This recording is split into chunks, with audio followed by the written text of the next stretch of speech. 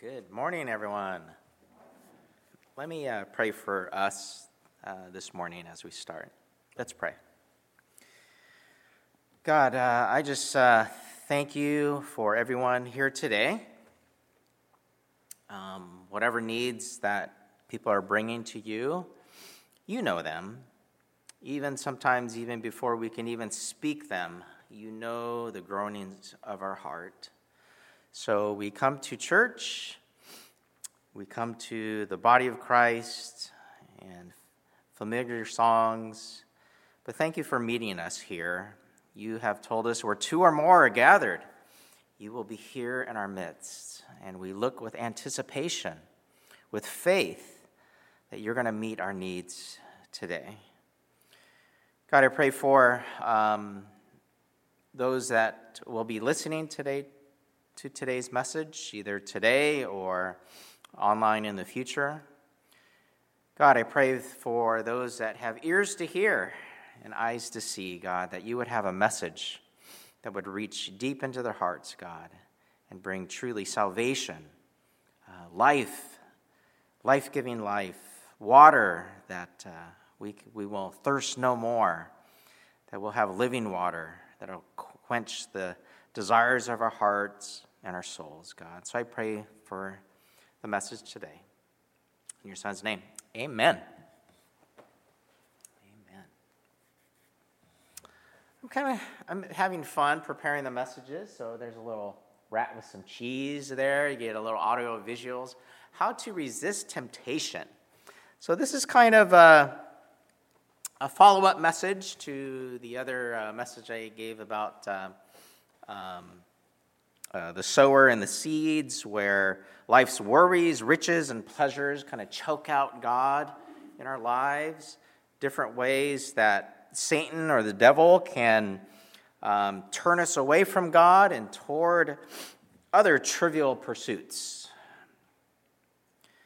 We talked about earlier in New Year's, we set up New Year's resolutions, goals, and aspirations, from simple New Year's goals to our aspirations, our moral aspirations, our life aspirations. So we come upon this character again in Genesis 3. I talked about this character. We focused some time on the tempter. We think of the tempter, the serpent, as this character in this Bible story in the Garden of Eden. But he comes up again and again. In the passage today, we're going to be talking about Luke 4, and Satan tempts Jesus. So here are central characters to our life and faith in the Bible stories. Jesus, that we believe is the Son of God, God himself, and here interacting with Satan. Before he starts his ministry, he goes out into the wilderness, and he's fasting for 40 days. 40 days. And then this tempter tempts Jesus. So here are some lessons that we're going to learn how to resist temptation from Jesus himself. So if you want to turn to your Bibles, let me grab something. I'm going to have a Bible program read a little bit for us, the passage. If you want to turn to that passage and get Luke chapter 4, verse 1. Okay? So here's an overview of today's talk. We're going to learn from this passage. An easy way to learn, we're going to learn, it's in Luke chapter 4. It's going to show us four main vulnerabilities that Jesus had, and we can identify that as well. Four main vulnerabilities, four main ways the devil tempts the human heart, and four responses to resist the devil that Jesus modeled. Cain shows us two additional vulnerabilities, and then we're going to learn a four-letter word when we find ourselves in temptation for application. So hopefully you see a theme there. What is it? 4. Thank you. Very good. Luke chapter 4, so hopefully you'll remember some of this. Okay, go ahead and follow along. Luke chapter 4 and... Chapter 4. Jesus, full of the Holy Spirit, left the Jordan and was led by the Spirit into the wilderness, where for 40 days he was tempted by the devil. He ate nothing during those days, and at the end of them he was hungry. The devil said to him, "If you are the Son of God, tell this stone to become bread." Jesus answered, "It is written, man shall not live on bread alone." The devil led him up to a high place and showed him in an instant all the kingdoms of the world. And he said to him, "I will give you all their authority and splendor. It has been given to me, and I can give it to anyone I want to. If you worship me, it will all be yours." Jesus answered, "It is written, worship the Lord your God and serve him only." The devil led him to Jerusalem and had him stand on the highest point of the temple. "If you are the Son of God," he said, "throw yourself down from here. For it is written, he will command his angels concerning you to guard you carefully. They will lift you up in their hands so that you will not strike your foot against a stone." Jesus answered, "It is said, do not put the Lord your God to the test." When the devil had finished all this tempting, he left him until an opportune time. Jesus returned. All right, my Bible program. It reads to me. This is the dramatized version of Bible Gateway, if you're interested. So, a couple points. The story is also told in Matthew, and Matthew also adds, do not put, man shall live not by bread alone, but by every word that proceeds from the mouth of God. And then here, at the end of it, when the devil had finished all this tempting, he left him for an opportune time, and Matthew adds, and angels came and attended him. So I did not see so it's in Matthew as well. Okay, so Jesus was tested in the wilderness. He had been fasting for 40 days, and he had 4 main vulnerabilities. He was hungry, right? Any of you have tried fasting? A couple of you, right? Spiritual fasting for a day, a week, 40 days. Wow, I didn't know that was possible. Now, in the Bible, numbers are pretty significant. The number 3, as you know, is a term for completeness, right? Same thing with the number 7, right? 7 times 7. How many times are we supposed to forgive our brother? 40 is also a significant number, right? Jesus fasted for 40 days in the wilderness. The Israelites were wandering in the wilderness after the Exodus for 40 days, or 40 years rather, right? So Jesus was hungry. He was vulnerable. So this talks about a deficit in our physical needs, all right? Something to recognize. So at this point, Jesus was hungry physically. Second, he was alone. He was by himself, away from relational accountability. He could have been lonely, right, in need of relational support, very much similar to when he was praying in the Garden of Gethsemane, right? He brought his disciples with him, and then going on a little further, he brought 3 others of his disciples to pray with him, keep watch over him. His disciples, his friends, provided him with emotional support. So he was not only hungry, he was alone from relational accountability, and that's, it harkens of the parable of the prodigal son, right? The prodigal son went off to a far-off land, away from family, friends, into not his hometown, but away from accountability. And obviously he was tired. He was fatigued, possibly physically, probably mentally, spiritually as well. So here, we can identify with Jesus. Jesus was hungry, he was alone, he was possibly lonely, and he was tired. So here the tempter, Satan,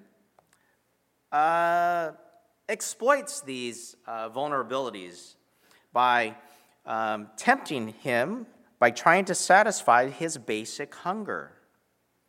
So his basic hunger, I don't know about you, sometimes if I forget my lunch at work and I had just a minimal amount of lunch, coming home from work, the first thing on my mind, do I go home for 20 minutes or do I go on my McDonald's app and get something right around the corner on the way home?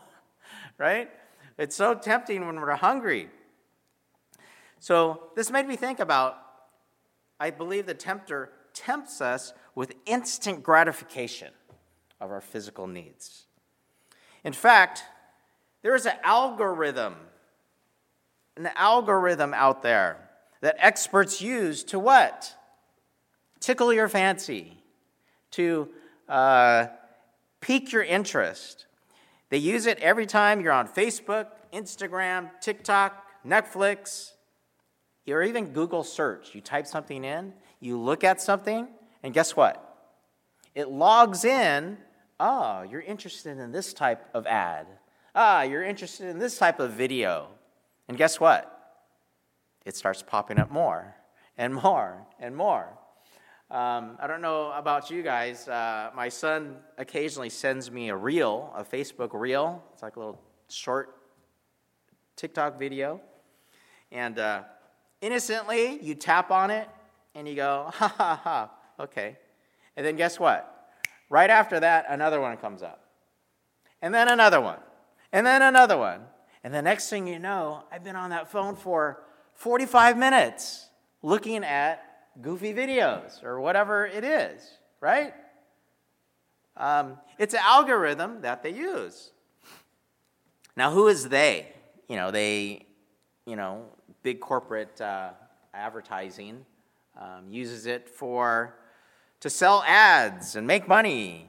And it's on every media that we use. It's on Google search. So I believe this is how the tempter tempts us with instant gratification using this algorithm. And if you think about it, they appeal to our five senses. If you look, some of my friends, if you look on Facebook, how many of you guys are on Facebook? A couple of you guys, right? If you look at your friends' posts, right? What is it? Everything that they experience, they put on Facebook or tell you about. If you don't have Facebook, it's what people talk about. They email you, they send you a photo. This is where we ate. This is what we saw. This is what we did. I believe the tempter tempts us with instant gratification, tempts us with our five senses. Can we name our five senses? Let's see how smart we are. What are our five senses? I always get 4, right off the bat, and I'm like, what's the other one? Okay, help me out. Sight, smell, taste, touch, and hearing. There you go. I was stuck on that one this morning. I go, gosh, I know there's another one. So I had to ask, Siri, what are the five senses? Okay. Hearing, right. So I look at my friends' Facebook posts, all the things that they've tasted, all the things that they've seen, all the things that they've done, all the things that appeal to our senses. Instant gratification. And I'm going to talk about how Jesus resisted those temptations, but these are the other ways Satan tempted Jesus. Worshiping power and pleasure. Worshiping power or pleasure. He shows Jesus all the kingdoms of the world and says if you could have all these things tempting you. And I was going to talk about worshiping power, pleasure, all the things you can experience on a cruise line. When they welcome you, they're going to say all these wonderful things that you can experience. And I was going to talk about that, but we have to, I'll talk about more about, it's not just worshiping power and riches and all the things that money can buy, but Satan talks, what does he say at the end of it?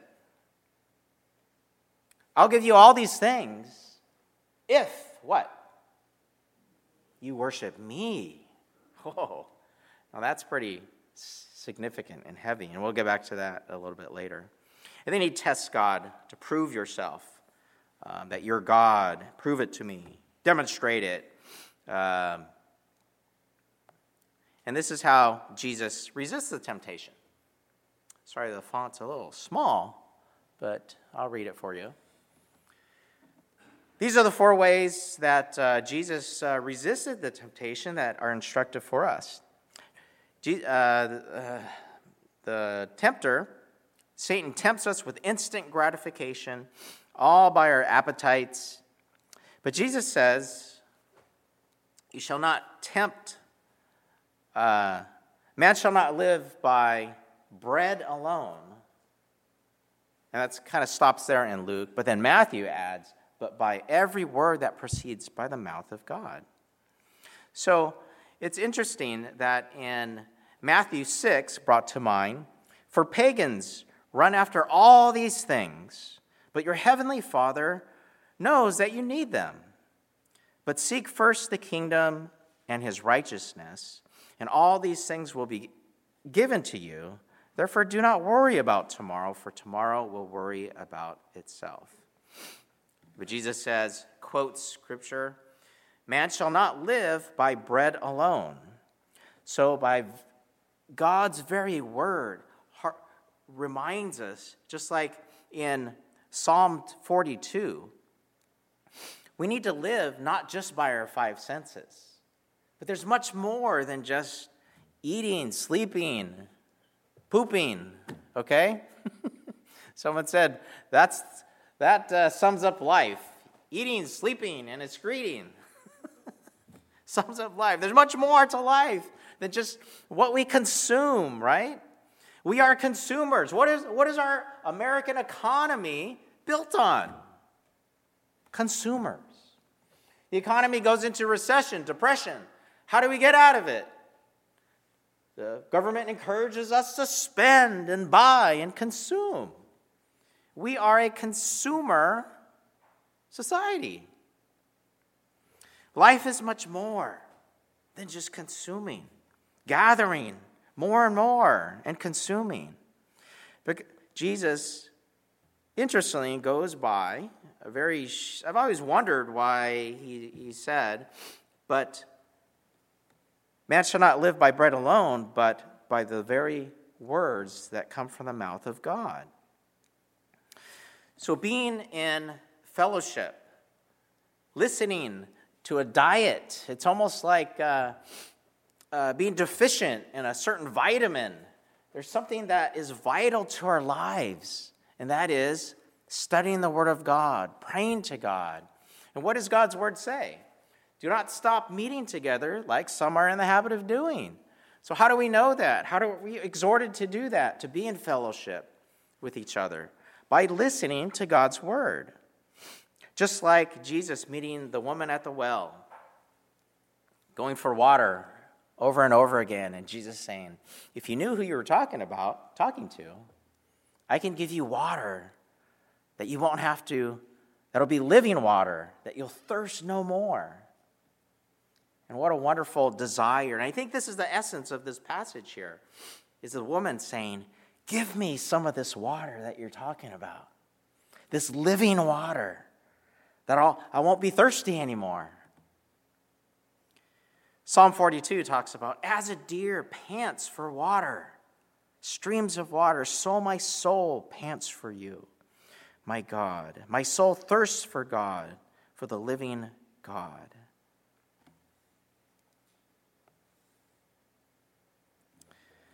Secondly, The serpent tempts. The major thing is to tempt Jesus with riches of the kingdoms of the world, all the things that wealth and kingdoms can provide, power, authority, riches, and splendor, if you worship me. I was going to talk about, materialism and things like that, and there's certainly many passages about the ills of money, such as in Matthew 24. No one can serve two masters. Either you will hate one and love the other, or you would be devoted to one and despise the other. You cannot serve both money and God. Now, money is not an evil thing. There are many, many passages in the Bible about money. In fact, I think that's the number one theme in the Bible, are illustrations about money. There's so many passages about being a good steward of our finances, right? The parable of the talents, getting an increase, being wise about our finances. So this is not what this is talking about. It's about worshiping money. Not only worshiping money, but get this. This is the point I want to preach about today, is not just teach. If we're worshiping money, there's nothing wrong with pursuing a career, going to school, investing in a 401k. Last time I talked about invest a certain amount of money when you're 18 or 19, and by the time you retire, you'll have over $1 million to retire on. Taking care of yourself.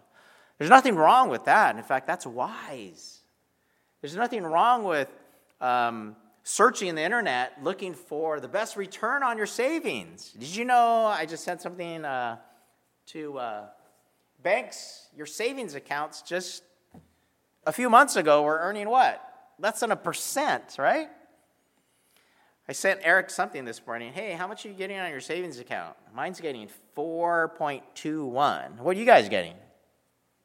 Anybody getting more than 4.2% on your savings?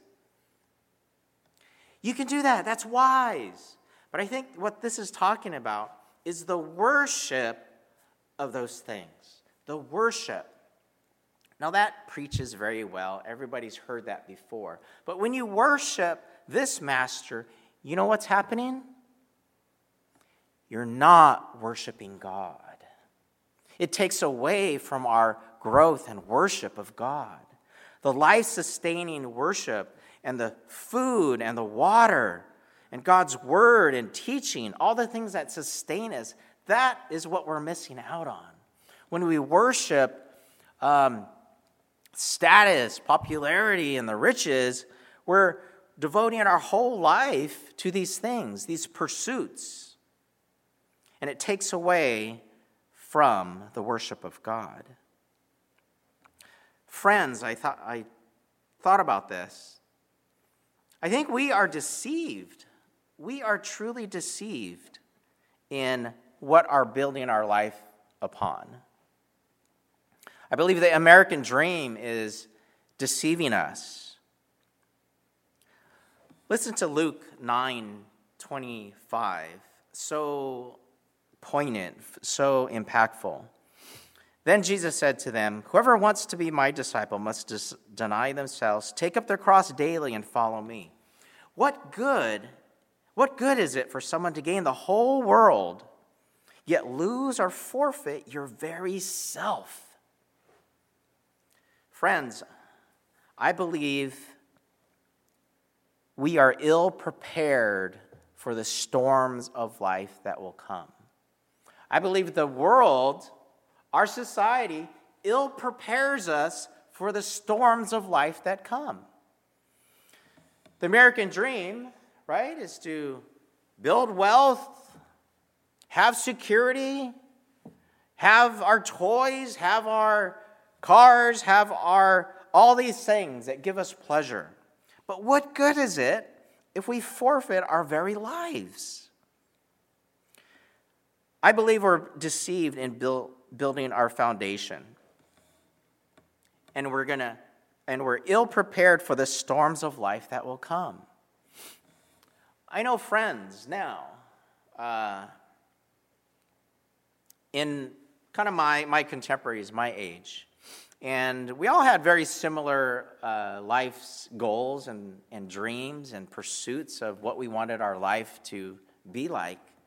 But those that are rich in the world, but yet poor in heavenly things, are going to have a crisis when all these things, all these riches that we think were important, are going to be taken away from us. And in fact, sometimes they're going to be ripped away from us. Our wealth, our health, our relationships. If you have lived a number of years, you know what I'm talking about. They are going to be taken away.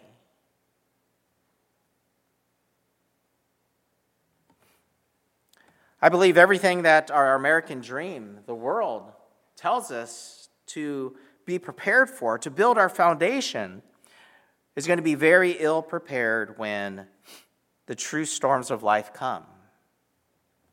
When health, when relationships are taken from us, what is our foundation going to be on? And the only thing that can prepare us is to be rich in heavenly things, is to be rich and right with our relationship with God. It's easy simply to stay general, but in my experience as a minister, when people have come to me in the depths of their spouse just left them, and what good is it to gain the whole world but yet lose, the things that are going to sustain us? I have a friend that basically has lost everything due to his health. His occupation, all the things that he was able to accomplish are gone. Zero, nothing, ill-prepared to face life. And I think our society denies aging and what's going to come when we get older. We deny these things. What's going to happen? Joanne and I I'm almost 60 now, finally filled out our living trust, right? Something I should have done a long time ago, but it's something I didn't really want to think about. I didn't want to think about, okay, when I die, where are my assets going to go? I didn't want to talk about that. When I die, where am I going to be buried? In fact, I still haven't answered that question. Am I going to have a traditional burial? I'm going to be cremated? I'm going to buy a plot? Whatever. I don't want to think about it. In fact, our trust is already done and gone, but it's kind of an open-ended question that I haven't still yet addressed. But to gain the whole world, yet to lose our very life, to be ill-prepared, is what Jesus is talking about.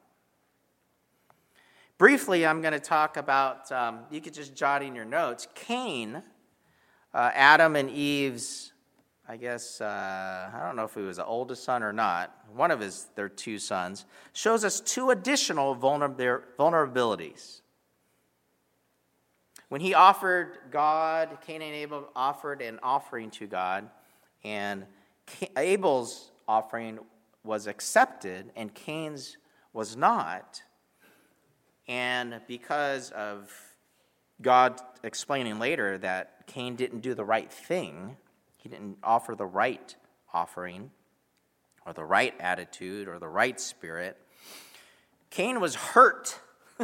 His ego was hurt, right?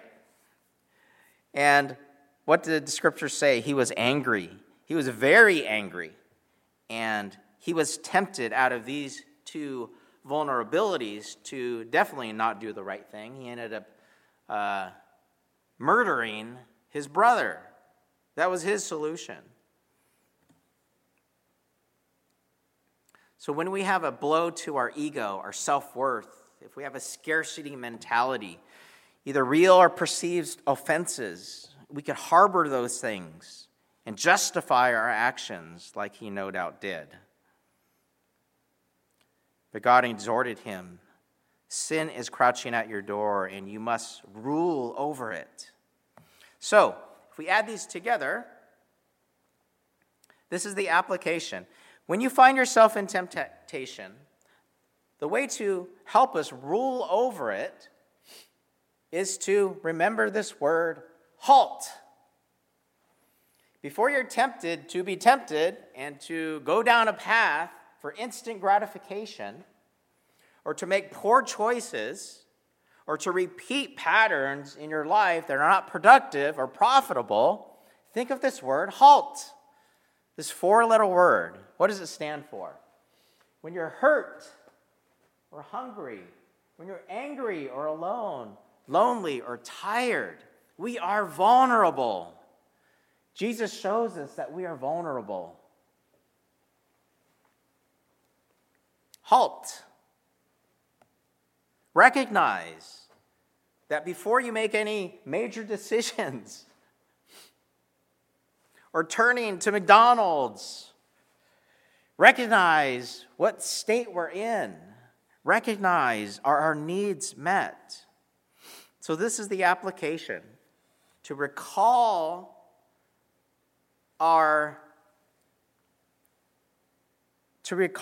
that Satan tempts us with these 4 things by appealing to our basic needs, tempting us with instant gratification, tempting us with worshiping power, authority, and material things and riches that we hear from every media source, right? Every media source we see is appealing to our 5 senses. If you're not on social media or those things, every advertisement, what they're selling, they're appealing to our 5 senses. I think even there's a fifth sense. Remember that movie, The Fifth Element? Right? Remember there's earth, wind, fire. Remember that movie? You guys are of my vintage. There's earth, wind, fire, and water, I think. What's a 4 elements? But I think there's even a 5th element, and that is appealing to our sense of relationship. I always put in my notes, Red Baron Pizza. Look up Red Baron Pizza advertisements. What is it? There's this lady, and there's this handsome Red Baron guy coming in dashing attire, sweeping this lady off her feet. What are they selling? Pizza. But they're appealing to this 5th sense, the sense of romance. You see it in Mr. Clean, right? This big hunky guy. What are they selling? Cleaning product. But they made it sexy. Mr. Clean. So recognize these things. Halt. Recognize our vulnerabilities. And recognize the main ways that Satan tempts us by appealing to our basic needs, instant gratification, tempting us with worshiping. Okay? Worshiping is a strong word, right? But this is how Satan tempts us. All right? Tempt is not a very strong word, right? But this is what he did, the serpent, with Adam and Eve in the garden. All right? It didn't sound that evil. It didn't sound that bad. But what did he start with? Did God really say these things? Offering these little seeds of doubt? Looking at the tree of knowledge of good and evil? Eve says to herself, wow, it looks good for food. You know? I think I need that. Like I said before, it's happens every time I walk into Costco. All right? You going for cleaning products. You going for a chicken. That's what I go in for. and some pasta. And then all these little shiny things speak to you, right? And in fact, that is actually Costco's business model, if you didn't know that. They sell staples, and then they sell luxury items in the same store. So for those that have want to save money, they go there. For those that have a little extra money, they have things to buy. For those that have a lot of money, they sell diamond rings there. My goodness. Emeralds, rubies, all at your Costco.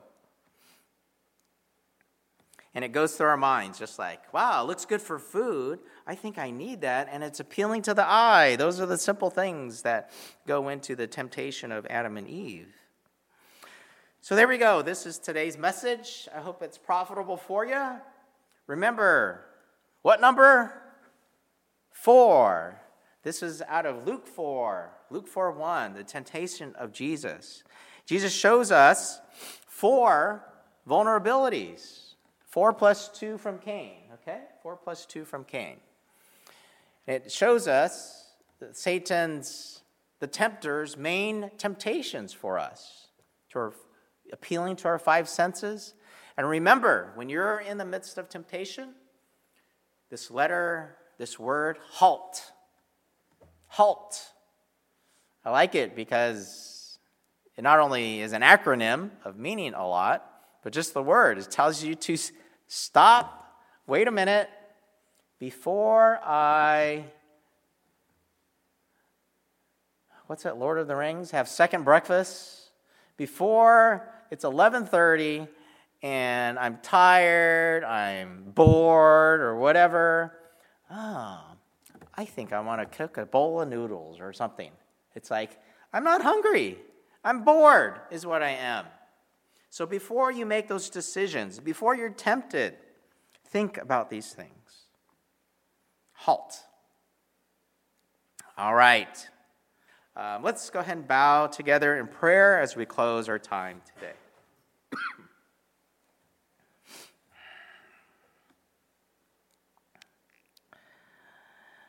God, we thank you for your word that is like water to a deer. As a deer pants for water, God, our souls pant for you to come to us as we strive and strain to you, God. Give us this living water that will satisfy our souls. God, even in our own lives and our friends and our families, we see that people are ill prepared, God, for the storms of life that will come. Achieving the American dream, all the trivial pursuits that we have done, that we can do, what good is it? What good is it to be rich Americans, God, but yet poor toward heavenly things? The things that will last. You tell us, don't store up treasures where moth and vermin and things will rot away, things will go away. You tell us in the book of Proverbs, the same fate comes to the full and the rich. The same fate. And where will our riches go that we spend our whole life accumulating? God, thank you for the example of Jesus. You yourself were tempted, took on a human form, and can identify with every temptation that we have known. Every temptation. God, some of the temptations that we have had and failed at, we are shameful for, God. But you can identify. You can empathize. God, we thank you for the plan of victory that you lay out for us. You have told us in your word that we are debtors that can't pay. We cannot be perfect, God. And we come to you for salvation, God, by recognizing our own fallen nature, our sin. We come to you and realize that you, God, you are holy, that we stand on holy ground when we come to church, God. When we pray, when we come to you, when we worship you, we worship a holy God. But we remember, and we come with a contrite heart, knowing that we will be held accountable for all the good and bad that we have done and things in our lives and our faults and failings. But we remember, God, that you are a loving and merciful God, even over your sense of justice, God. And so we receive you today. We receive you. We were reminded that I am your son. I am your daughter. And we thank you for your grace, your mercy to be your children. And we're going to respond just like the parable we talked about last week, in gratitude, God. The person who has been forgiven much loves much. So we thank you, God, with a heart of gratitude, Lord. We thank you for your grace and goodness. And all God's people said, amen.